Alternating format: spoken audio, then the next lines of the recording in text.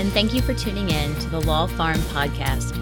From planting a seed to enjoying a meal, we all play a part in sustaining the growth of our local food systems.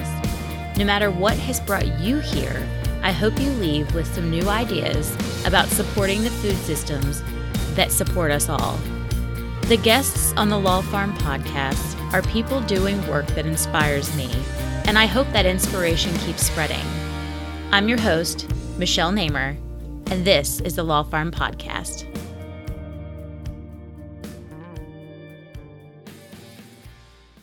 Hey, and welcome to the Law Farm Podcast. When it comes to the business of meat, Bill Cavanaugh is the man. Butcher by trade and training, he has worked in famous butcher shops such as Fletcher's in New York, and he also helped found Dunder and Heister in Pennsylvania. Most recently, he has moved to Vermont and is the meat specialist and the business incubator at a place called Mad River Food Hub that provides a processing, distribution, and storage hub for anybody doing food processing in Vermont. Is that correct? It is anybody who's doing food in Vermont? Anybody who's doing food in Vermont, absolutely. Fantastic. So with that, we have Bill Cavanaugh today, and I'm so glad that you're here. Thank you so much.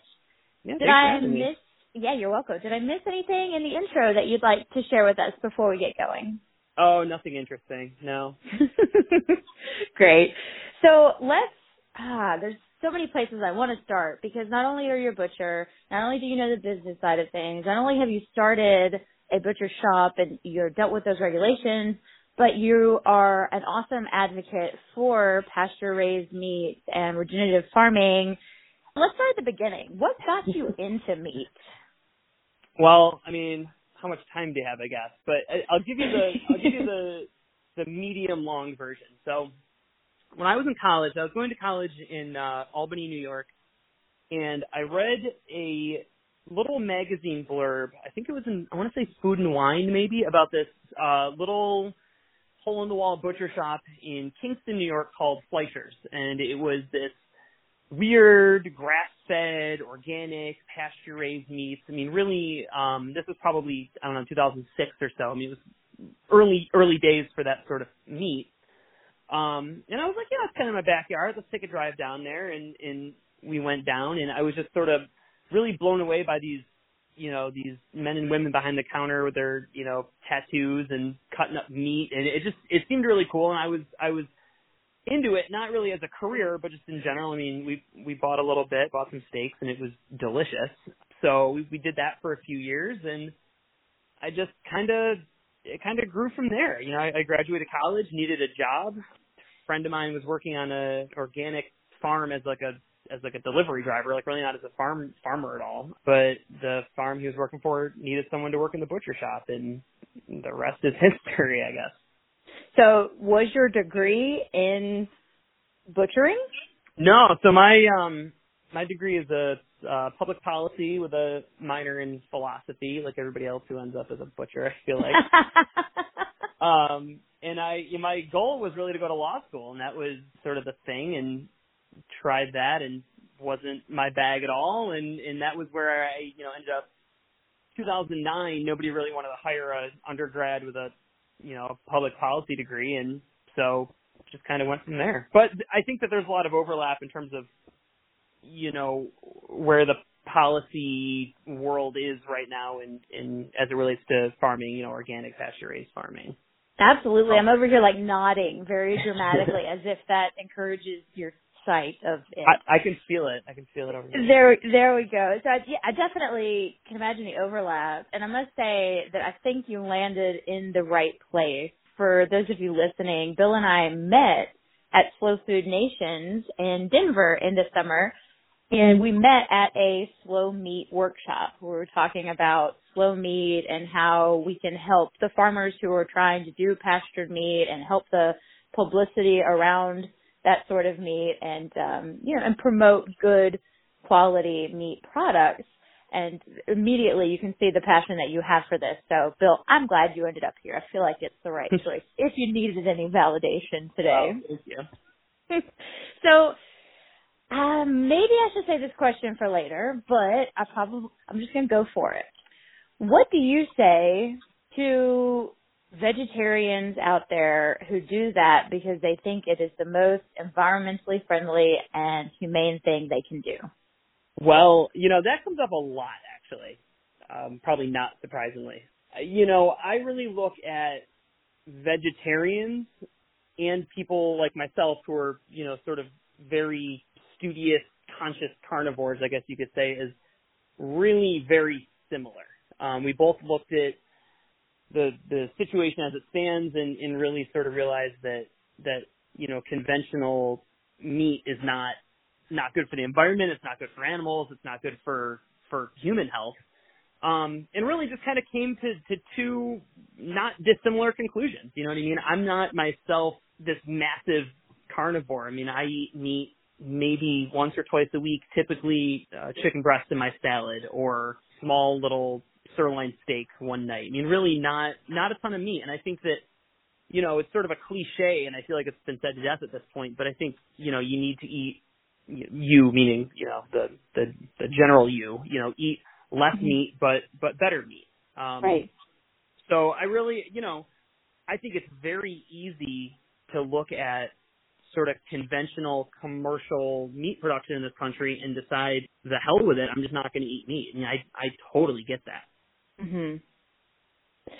But that's why I'm so glad, like, sitting in the slow meat workshop for me as an attorney and as, an eater more than anything and a little bit of a grower, it was so nice for me to be in a place where I was hearing actual meat farmers, actual producers talk about what it is that makes their product different and why they get so frustrated that meat in general has a bad rep when they are trying so hard to do so many good things. But it's not always easy to find that transparency. It was there in a workshop with about 25 people, but it's not always easy to find it.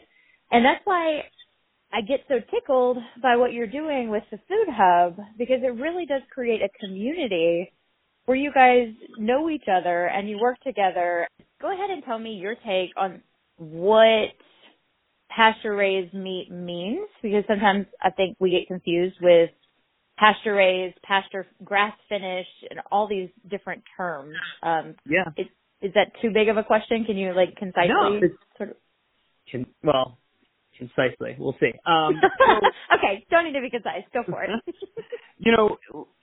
Labeling claims as it relates to meat, I won't even get into, the vegetable side of things, but as it relates to meat, all of the different claims you can make, no antibiotic, no hormone, pasture-raised, grass-fed, grass-finished, there's a million different claims out there. It's like the Wild West. I mean, I'm sure people have heard recently about country of origin labeling and how beef raised in Argentina can be brought to the U.S. and sold as a product of the U.S. I mean, the labeling situation is just a mess right now.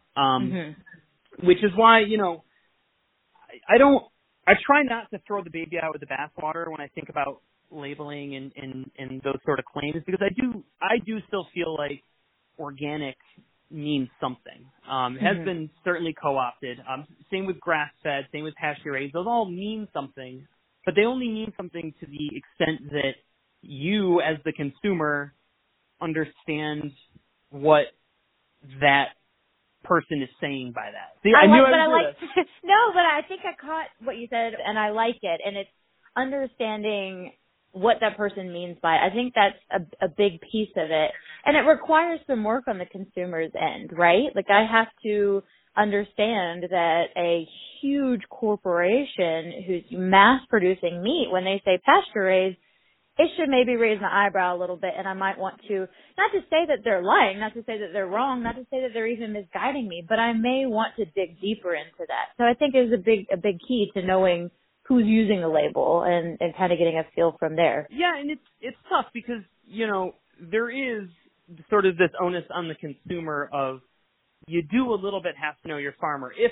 If your goal is to eat sustainably and to support the right sort of agriculture, you do sort of have to know what's coming from where and who's doing what.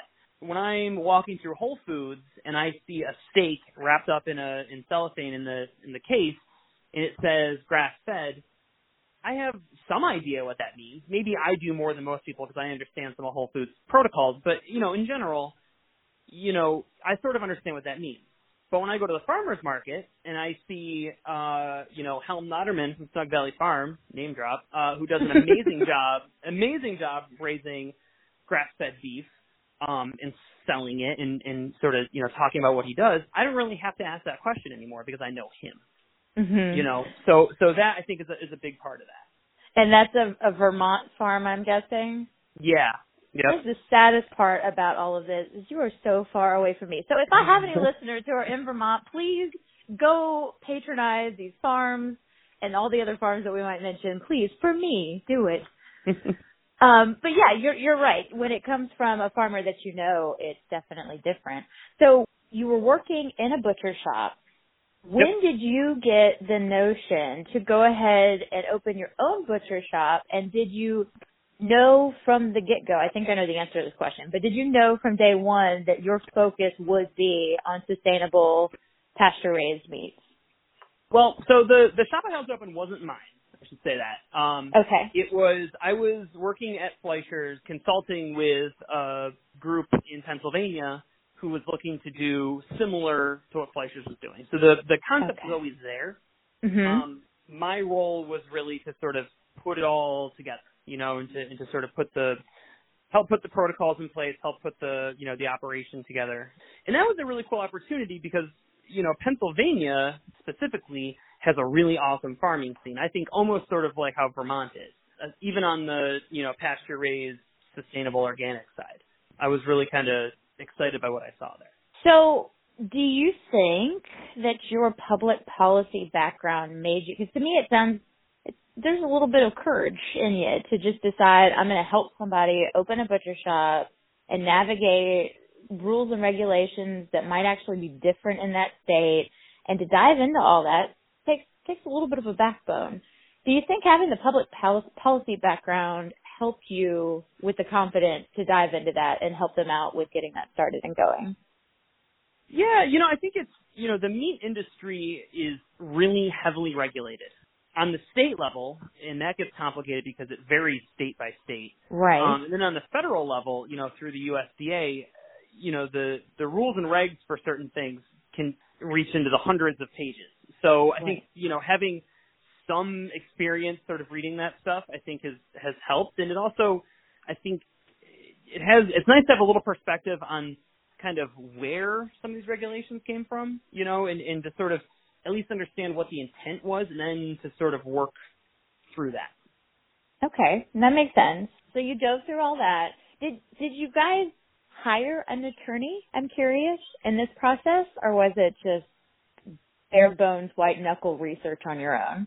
Well, so we had in Pennsylvania, we did have counsel on retainer. I'm trying to think back. We didn't make a ton of use of his services. I'm trying to think maybe of a situation when we did more on the labor side of things, drafting employment contracts and that sort of thing.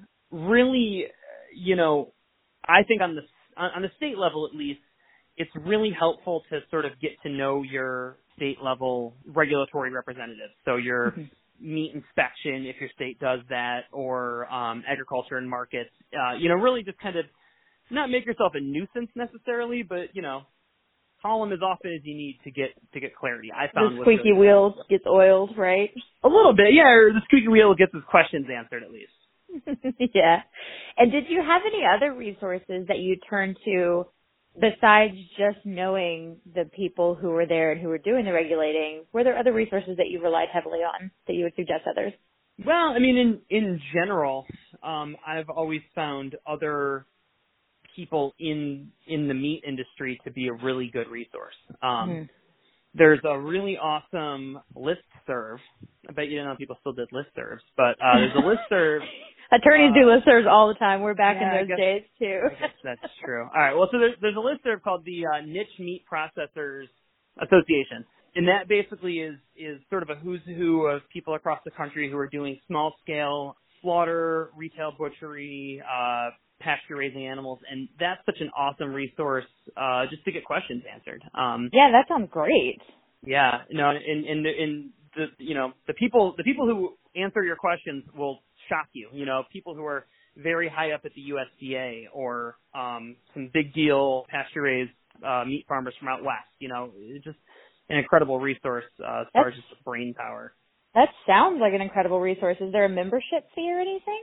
Nope, none. Oh, wow. Google it and sign up. Wow, great. Thank you. I hope somebody heard that and is writing it down. That does sound great to have instant access to answers.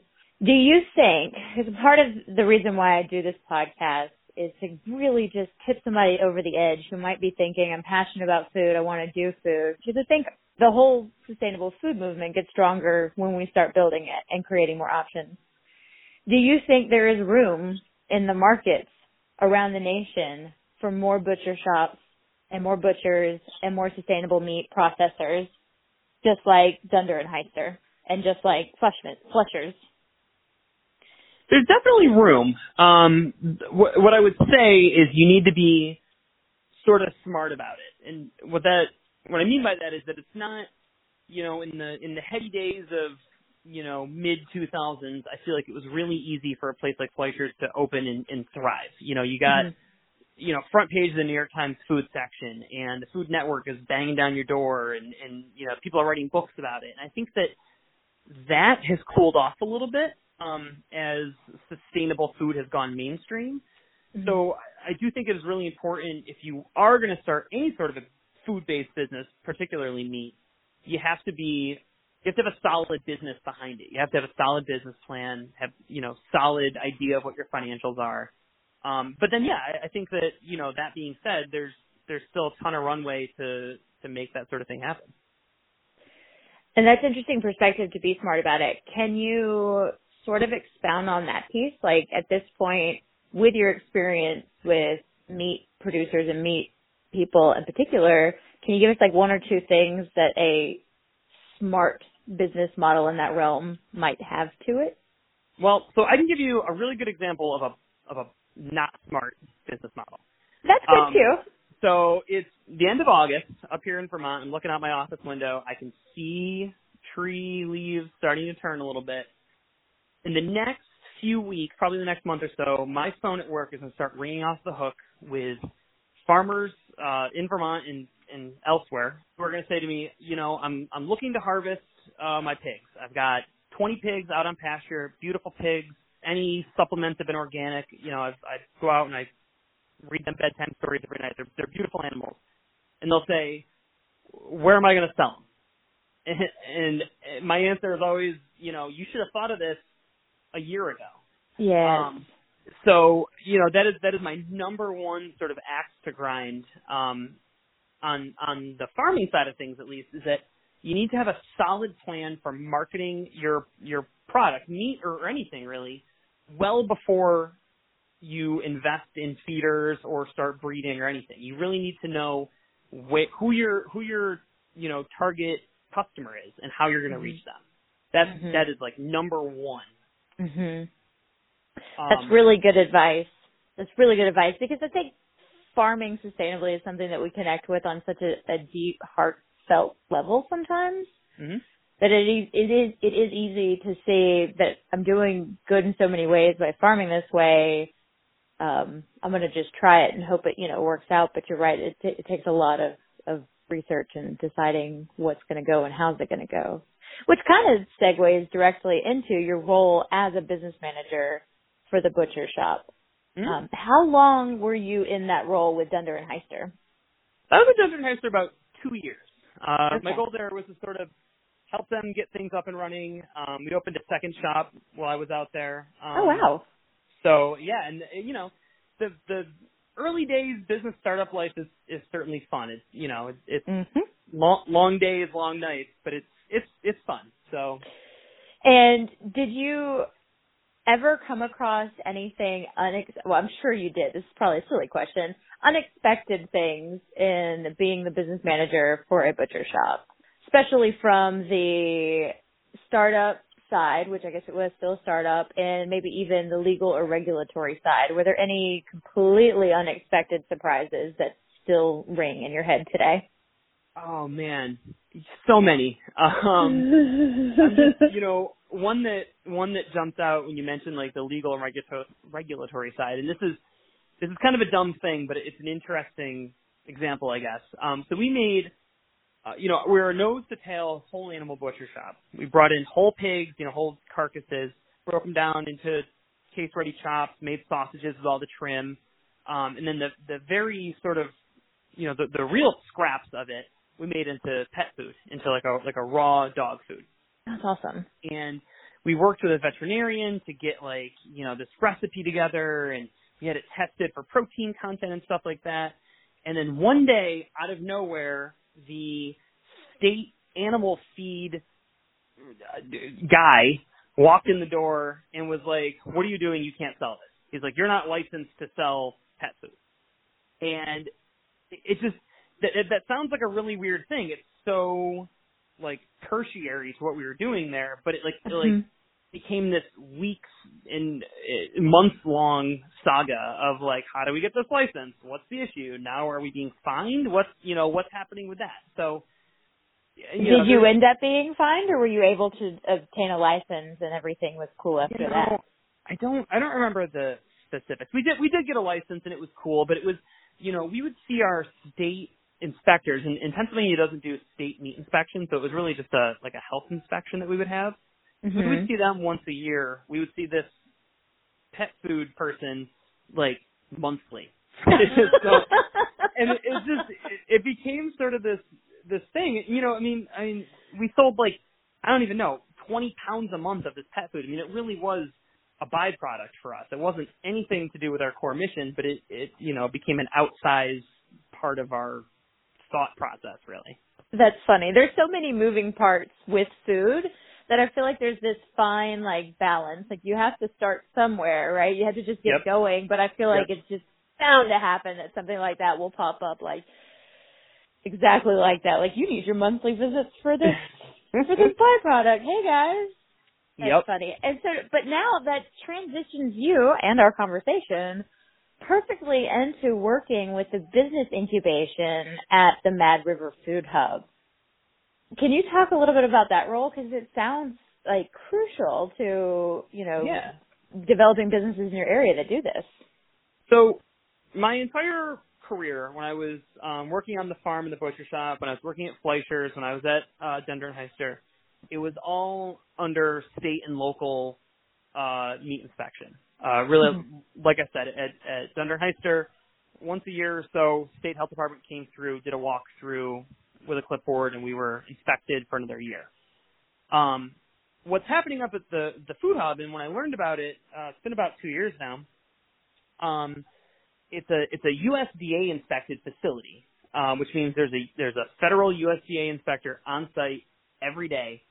But it's a shared use facility, which is unheard of. Really, I don't know of anyone else in the country who has shared use meat processing under USDA inspection. So I don't even know of anybody who does the shared use processing period. Yes, I think it is so cool. I'm glad that you brought that up and emphasized that. Sorry to interrupt you. Keep going. No, that's what brought me here. We were looking to make a move. Pennsylvania wasn't ever going to be long term for us, and we love Vermont, and it was sort of serendipitous that we heard about the food hub. I heard about the food hub and ended up getting in touch and got a job, and the rest is history. But it was so interesting to me, the concept of providing that for people, because they can take their products from their farm or source products from a local farm and create something that could be sold nationally or internationally because it has that USDA mark of inspection on it. Mm-hmm. Which for a meat business to be able to get into that sort of wholesale market is a really good way to scale. Now you're not standing at a farmer's market all Saturday. You can actually, distribute into Boston or into New York or wherever. And you said you've been there for about 2 years, right? Almost 2 years on the dot, actually. Yeah. Okay. So in that time, have you actually had the privilege of watching a business scale up like you're describing? Yeah. So when I first came on board, we had some customers who were sort of already there, kind of already doing their thing. But I came on board and met with a woman named Erica Lynch, who had gone to France and studied charcuterie with some really old school artisanal French charcuterie makers. And she wanted to start a charcuterie company, and that was it. That was my first conversation. She's like, I know how to do this. I want to start a business. And Okay. we kind of went from there and, worked on getting some HACCP plans together, which is the food safety plan that you work under when you're under USDA inspection. Mm-hmm. And she's been in business now about a year and a half or so. She's blowing up. I mean, in the state of Vermont, she's really well known as a charcuterie maker. She's supporting a ton of local farms. It's all Vermont or New Hampshire meat that she's using. Mm-hmm. And she's really, she's growing at an exponential rate at the moment. So we're really working on getting her to sort of as high of a possible level as she can in our facility. And then, really the goal is eventually when you're successful, you graduate out into your own space. Yes. We're really an incubator. We want people to kind of do that first 1, 2, maybe 3 years of the business and then launch on out. That is so neat. And I looked at a picture online of the facility, and I'm going to try and describe it. I'll hopefully be able to link to a picture as well so people can actually see it. But so you walk into, hold on, where is the picture I found? I'm trying to find it now. You walk into just like an open space, and then you keep going, and there are like 3 different processing rooms. Is that correct? And one is like Yep. twice the size of the other 2. Yep. And so you, correct me if I'm wrong, but I have a vision of food processors coming in for the day, saying hey to each other, and then going into their processing room, drilling out whatever product they're drilling out, cleaning it up really well, and then leaving for the day and waving goodbye to the folks that are there too. I mean, is that just what it's like day to day? That was a really beautiful vignette. Yeah, I mean that's exactly how it goes. We're not we're not full to the brim all day every day. I mean, we have 4 processing rooms. We do occasionally have 4 customers in at once. Sometimes it's 3. It really depends. I mean, one of the really cool things that I love about my job is getting to see customers interact with each other. Mm-hmm. We had a company come in for a time last summer, and they were doing frozen pizzas. And you wouldn't think frozen pizzas would require a USDA inspection, but the second you put pepperoni on a pizza, surprise, you're a meat processor. So they were in making their pizzas, and they wanted to make a sausage pizza. Well, lo and behold, the guy across the hall is making sausage. So, and now there's sort of that connection. Oh my gosh, I love that so much. Wow. So if we're talking about the details and the minutia, let's kind of talk about maybe. So how many employees are at Mad River Food Hub? Out of curiosity. Well, so there's myself, and we have a logistics manager because we do distribution and storage as well. So we have a dry storage warehouse, and we have trucks on the road doing distribution. Mm-hmm. So we have myself, the logistics manager, and then we have 4 drivers who are on the road every day. Okay, so you do deal with the ins and outs of getting people in. So talk to me a little bit. I know there are requirements for being able to rent out your space. Can you talk about the requirements and like the rental in general and, what people come in and are what's expected of them and what they have to pay and how that works? Yeah, so we do, we charge by the room, by the day. So you come in, one day in a raw processing room is $150. That covers USDA processing has a sort of strict time limit. So you can only process between 8 and 4:30 under inspection. Anytime before or after that is you can't do it. So okay. $150 a day for that. In terms of requirements to come in, I personally try and make it as low of a barrier to entry as possible. And there's other shared use kitchens out there, more commercial kitchen spaces that have really kind of strict requirements on you need to submit a business plan, you need to put down this sort of deposit. And, my philosophy and the philosophy of the Food Hub has always been bring people in, especially, because we're really trying to work for farmers and make things work for people who are maybe not trying to do this as a full-time career, but to sort of make something out of, their animals. So right. It's basically come in, we need proof of insurance listing us as additional insured, and that's really it as far as paperwork. And then it's come in. I typically will get in there and work with you for a couple hours or most of the day just to kind of get a feel for your process and everything. Mm-hmm. And then beyond that, it's up to you as the processor to make the most of it. I mean, I spent a lot of time working through, cost analysis and stuff like that. But at the end of the day, it's, come in and it's your space for the day. Do what you need to do. That's awesome. And so when people do use you as a resource for that business incubation, is that included in just the rental space in general and just having access to you to create this conversation?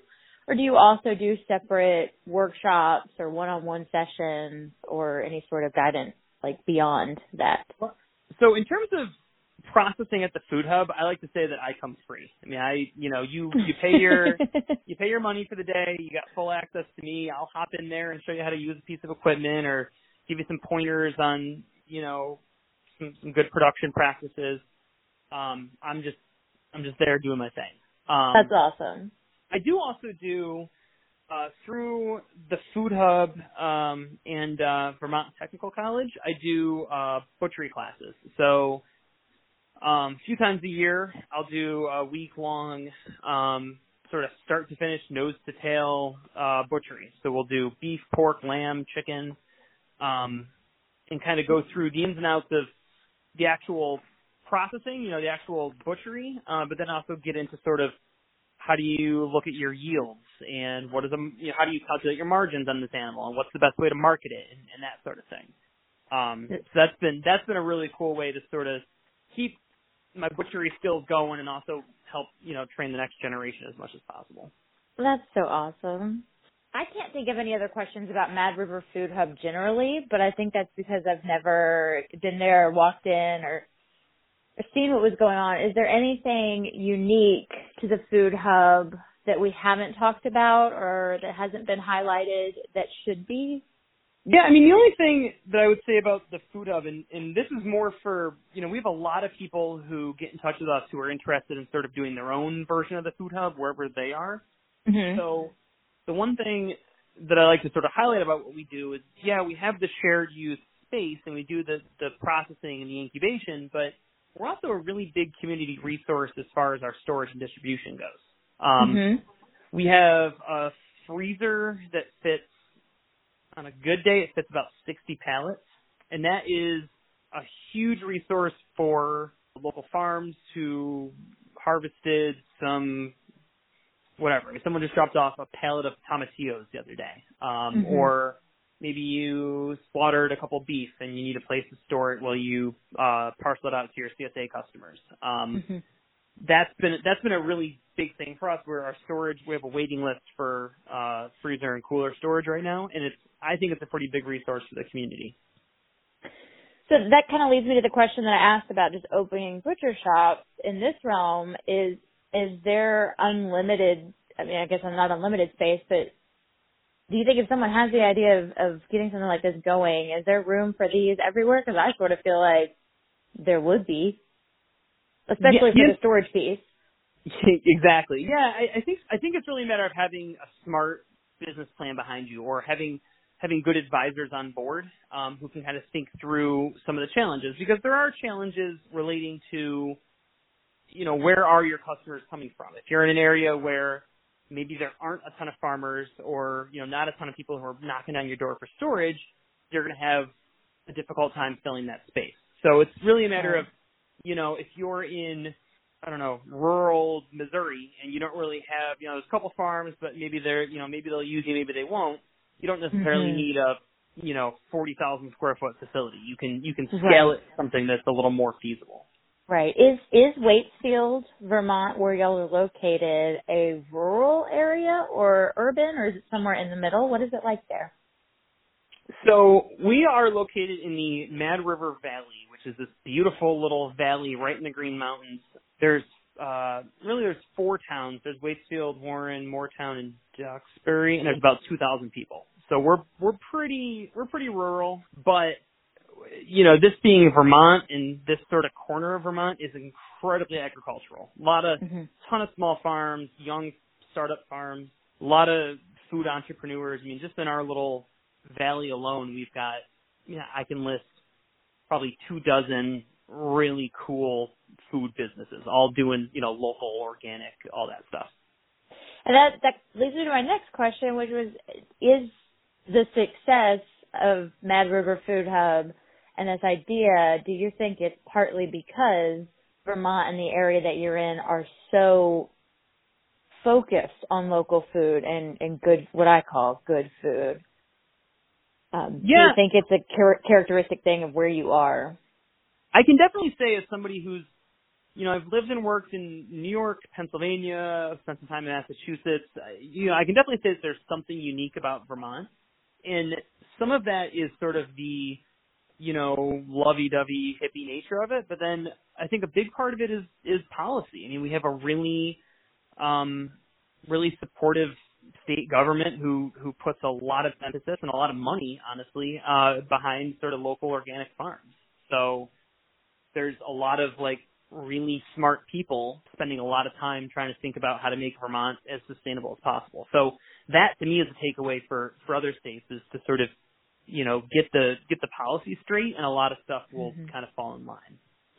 You're right that policy piece is important. Absolutely.